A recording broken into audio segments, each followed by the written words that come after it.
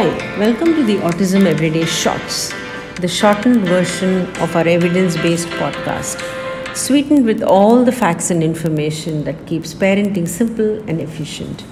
We are your hosts, Geeta and Swati.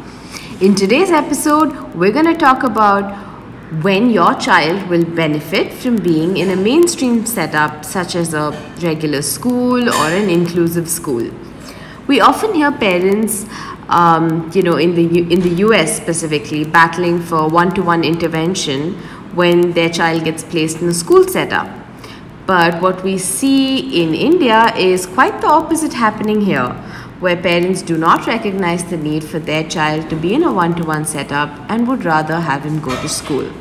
So on that note, we've summed up a couple of prerequisites that your child will need to truly benefit from a schooling experience. For one, it's the ability to learn in a group, take instructions from an adult who's standing maybe 6 to 10 feet away, and be a part of the group. And we should include not walking away just because the child has finished his work, because the schools call for a certain amount of discipline and rule following, let's say, right? That's true. And secondly, the ability to learn to imitate others. When some kid is climbing the monkey bars, you want your child to try the same thing. While in kindergarten this seems fairly basic, this skill goes on to becoming the distinction between neurotypicals and children with autism, where neurotypicals begin to imitate their friends' behavior, do what is considered cool, but autistics tend to stick out and be lost in their own world.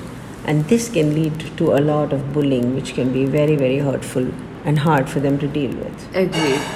So the third thing you want to look out for is reporting. You want your child to be able to come home and tell you exactly what happened in his day.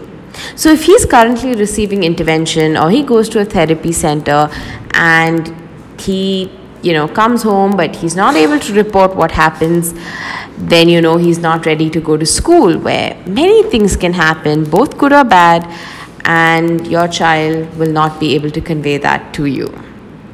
So we hope this helps, and if you enjoyed this short of Autism Everyday, be sure to check out our podcast for full-length episodes on all things autism. And while you're at it, go take a look at our book, A World of Difference, now available on Amazon and Kindle. Stay safe.